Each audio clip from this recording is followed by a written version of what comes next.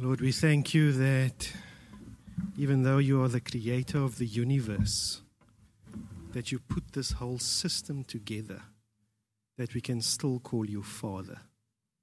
Lord, we thank you that you allow us before your throne of grace and of mercy and of love. We thank you that you accept our worship.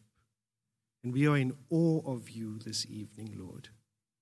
So, Father, as we now meditate on your word, as we direct our hearts and our minds more directed at you, Father, we ask that your Holy Spirit would be with us here, that you would be dwelling here amongst us, that you yourself would be speaking to us and ministering to us.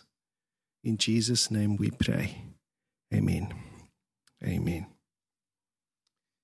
Good evening, everyone. I trust you guys had a good week. I had a good week. Wasn't last week awesome? It was so lekker just to be on the beach, to spend time in fellowship with one another. So in Ndunge last week we were on the beach, not too far from where you are, out in Blouberg way. That was awesome. So Ndunge was also someone, welcome Ndunge, Reverend Ndunge. He's also someone who I studied with. It's great to have you with us here. I think we're going to see you again next week at Josh's ordination. Have a blessed time with us. Welcome to you also, Colin, this evening. Great to have you with us again. And to those of you guys who are going to be watching this recorded a little bit later on, it's great that you can be spending time with us as well, even though you are seated on your couch or on your bed at home. So last week we celebrated Easter, an extremely significant time for us. And this evening I think it would be edifying for us to look at a story that takes place immediately after the resurrection. In fact, it starts to unfold on the day that Jesus resurrects himself. And it's quite interestingly a story that only Luke records in great detail. Other than Luke, it's only Mark, but Mark also only mentions it in 2 verses in Mark chapter 16. And so as you can see there on the image, our story is found in Luke chapter 24, and we'll be reading quite a big chunk from verses 13 to 35. So if you've got a Bible handy, otherwise you can just follow with us. We'll have it up there. As we'll be working through the passage, we'll read a little bit, we'll chat a little bit about what's happening there, then we'll read some more and we'll make our way through those verses. So just some context for the story that we're going to be looking at. So Jesus had been crucified on the Friday.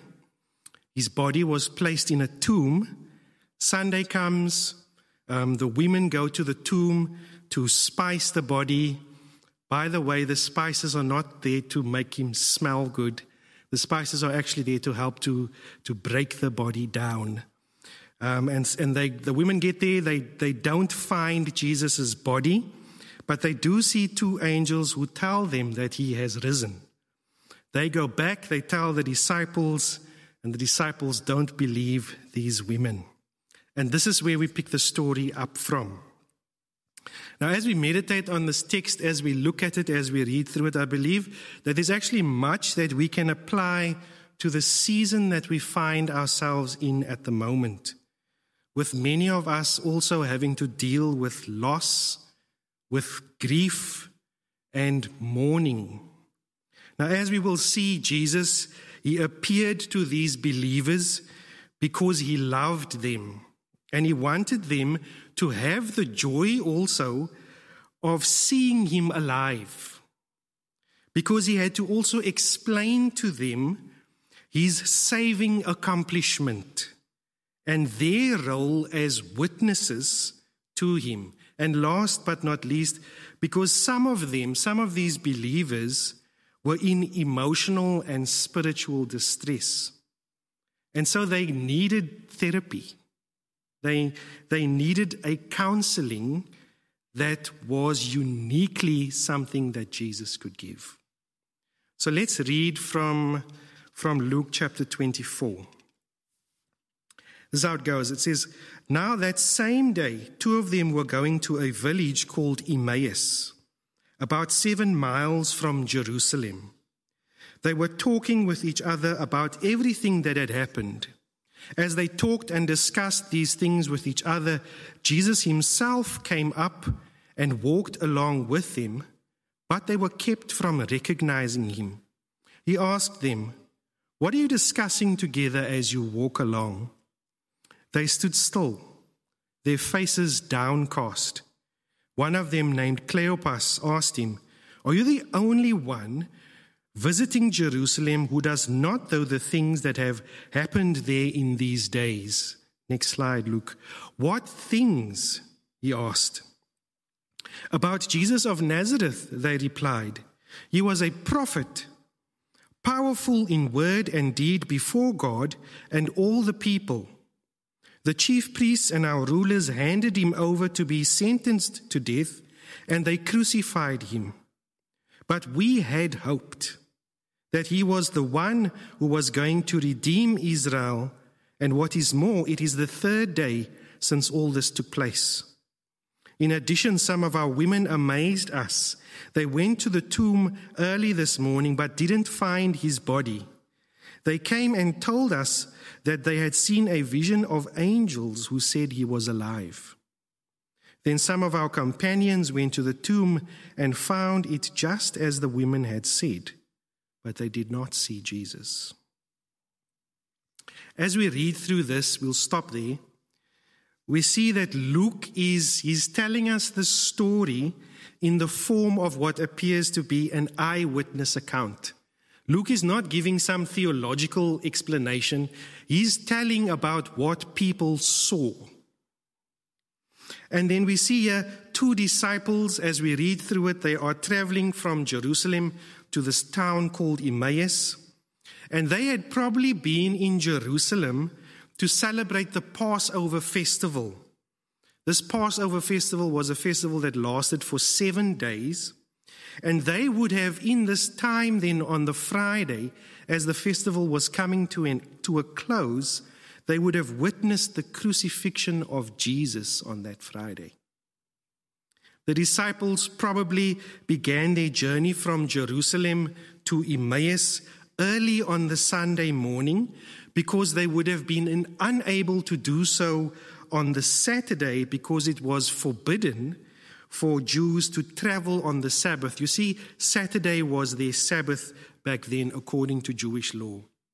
And so they would have set out early morning, shortly after sunrise, after having heard the account of some of the women who went to the tomb before dawn. And they came and they reported to the apostles that angels told them Jesus had risen from the dead as he had promised.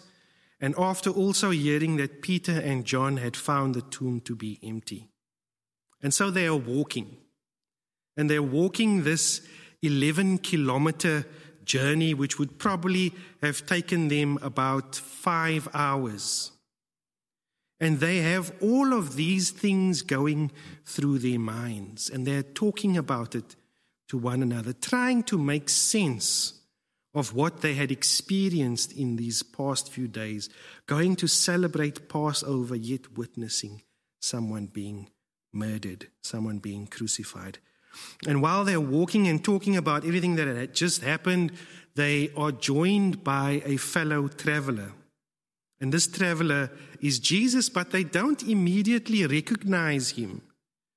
Now, this bit kind of amazes me, because here's Jesus who had 2 days earlier been beaten, been whipped. He had had a spear driven into his side. He had had nails driven through his hands, nails driven through his feet. And here he is walking an 11-kilometer, 5-hour journey. Yet their eyes are kept from recognizing him. I think one of the things that it raises to me is just the testament to how Jesus is able to make all things new. So Jesus comes along them and they look visibly sad. And Jesus asked them, "What are you guys talking about?" And they respond by telling him about Jesus of Nazareth. And this is the first part that I would like us to focus on, is their response to him. They say to Jesus, "We had hoped that he would be the one to redeem Israel." Do you see how they talk about their hope in the past tense? We had hoped. There was a time when they had hope, but their hope was now gone. There was a time when they were hopeful, but now they felt hopeless. You know, as I consider the challenges that we face today in this season that we find ourselves in now, then I believe that some of us could confess today that we may feel something similar to what those disciples felt on that day. There once was hope, but now they feel hopeless. We once had plans and dreams for the weeks, for the months, for the year to come, but now they are dashed. And you know, if we aren't careful, then we could find ourselves right now in a season of hopelessness. It's been a year now that our country has seen various stages of lockdown with restrictions, and there is still widespread fear due to the pandemic. Right now, there is talk of the emergence of a third wave. There's a prediction that we might see it towards the end of April, somewhere up to the beginning of June. We may experience a third wave. And so there is this anticipation of more hopelessness. And so I believe that there is some things that we have in common with the experience that these disciples had. And so maybe for some of us here, the year started out and you were hopeful. You had plans and hopes, as I was saying, for what this year could bring. But now, 4 months into the year, it seems that those plans might not work out in the way that we would like. So maybe you had hoped that this year would be different to last year and that things would change. Maybe you had hoped that this year you could start a new venture. Maybe you had hoped that your work situation would improve, a possible promotion, or just a possibility of an open door. Because now many people are lucky to continue to be employed in the next few weeks, let alone receive a full salary. Or maybe if you were homeless, you had hoped that you would have a roof over your head and food on your table. I think we have something in common with these disciples. They had hoped that Jesus would be the one who was going to redeem Israel. They were looking forward to something with confidence that it would come to pass, but now their hopes are gone. Let me challenge you with this as we think about this issue of hopelessness. Try not to let your current situation crucify the resurrection power that is within you now. And I think it is helpful for us to remember that we are on a journey. We are followers of Christ. Jesus is leading us on a journey. Paul calls it a race, a marathon. And sometimes we are too destination-minded, forgetting that we are travelers, that we are sojourners.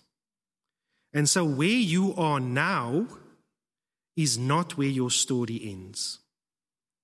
He who began a good work in you will bring it to completion at the day of Jesus Christ. And so there is a process, a journey that we are all on.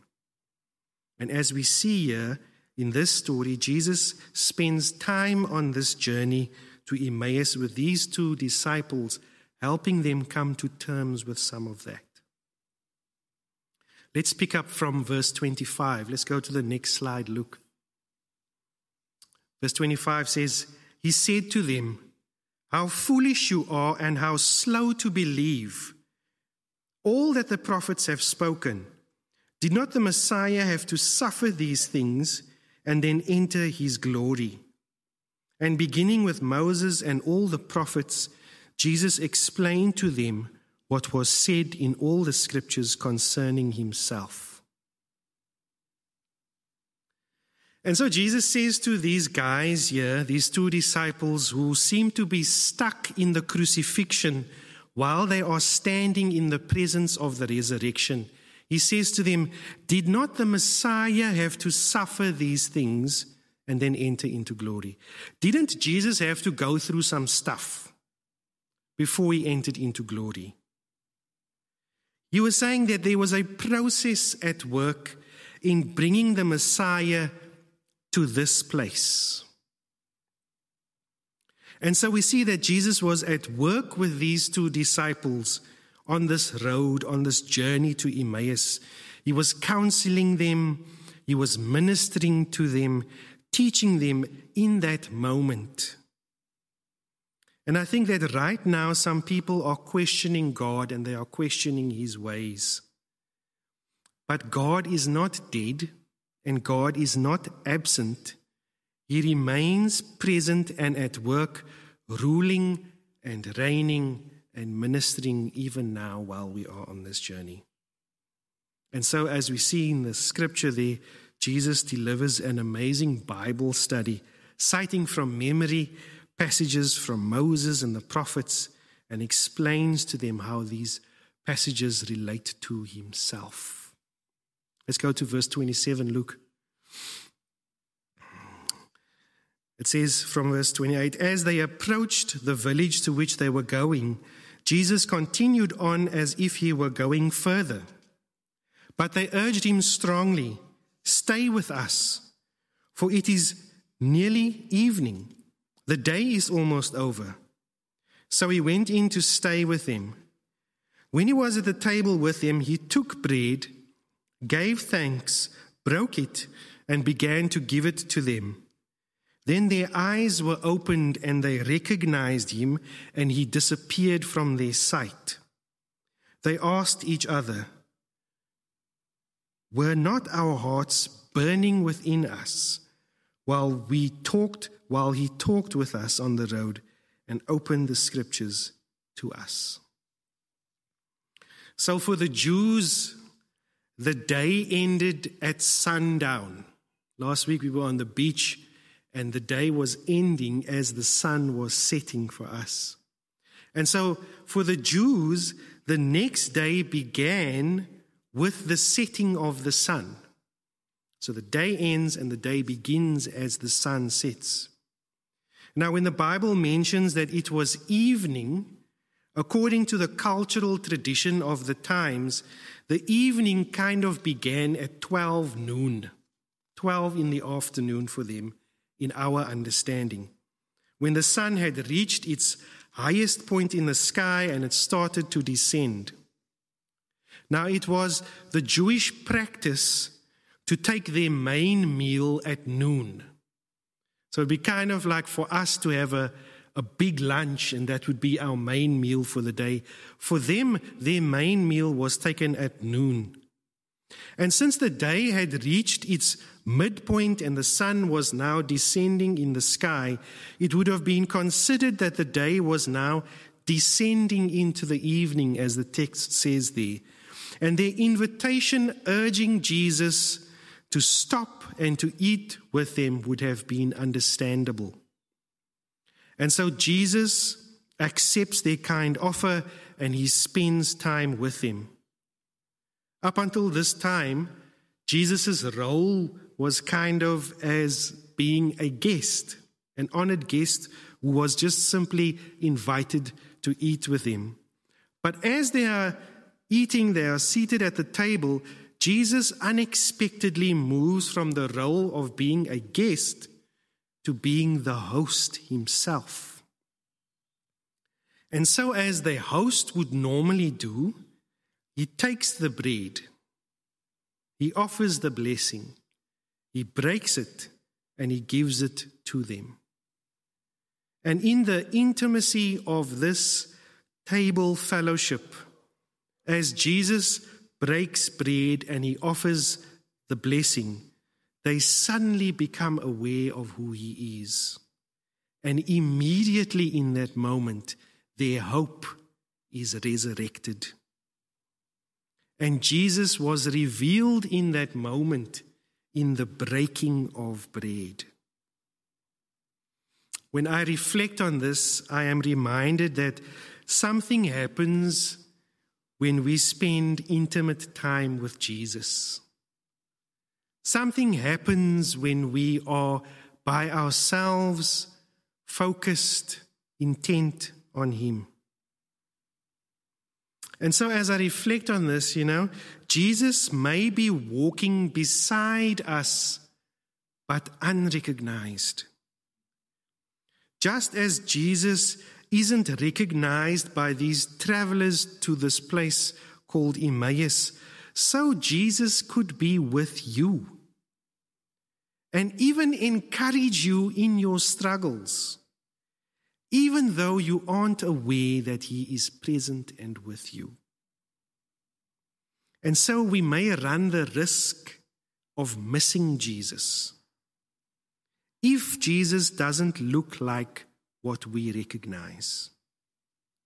And so I think in practical terms, that is why having a quiet time is so important. You see, the more time we spend with him, the better we are able to recognize who he is. And so let me encourage you then to invite him in the way that these travelers did. Ask him in your quiet moments to come and to explain to you all that the scriptures say concerning him. Beginning with Moses and the prophets, ask Jesus to come. And you know what will happen when you do that? I think that your hope will be rekindled. It will be revived. Because this is what happens to these two travelers on their way to Emmaus. And they describe it by saying that their hearts were burning within them. Let's go to the last two verses there, verses 33 and 35. Look. It says, they got up and returned at once to Jerusalem. And there they found the 11 and those with them assembled together and saying, "It is true, the Lord has risen and has appeared to Simon." Then the two told what had happened on the way and how Jesus was recognized by them when he broke the bread. When we meet the real Jesus, there is something that wakes up within us that compels us to tell others. I can recall the day that I made a commitment to accept the Lord.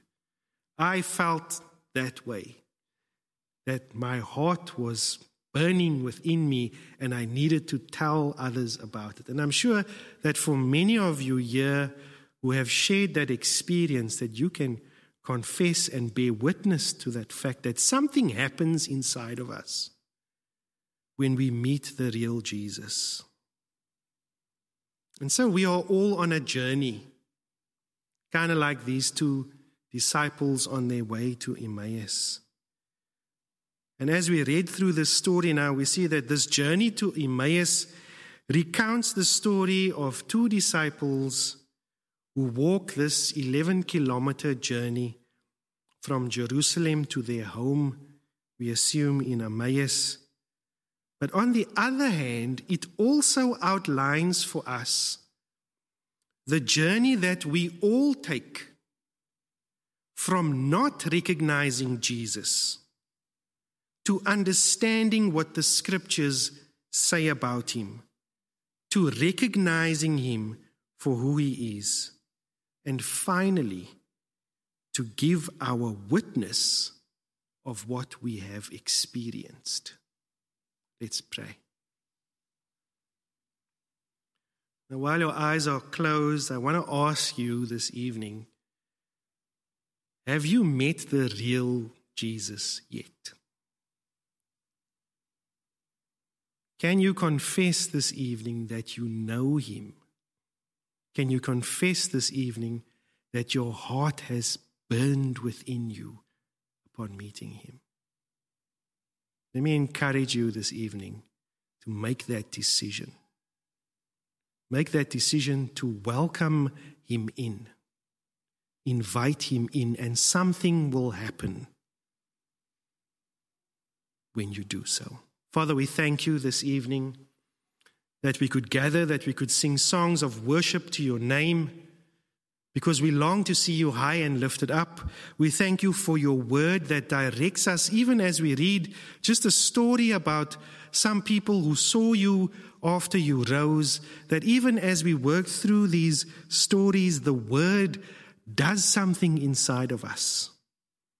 We ask, Lord, that even as we enter into this week, that you would continue to be with us. As we seek to find some quiet time to meet with you, we ask that you would presence yourself with us, because we eagerly desire to see your kingdom come here on earth, starting in our hearts, as it is in heaven. In Jesus' name we pray. Amen.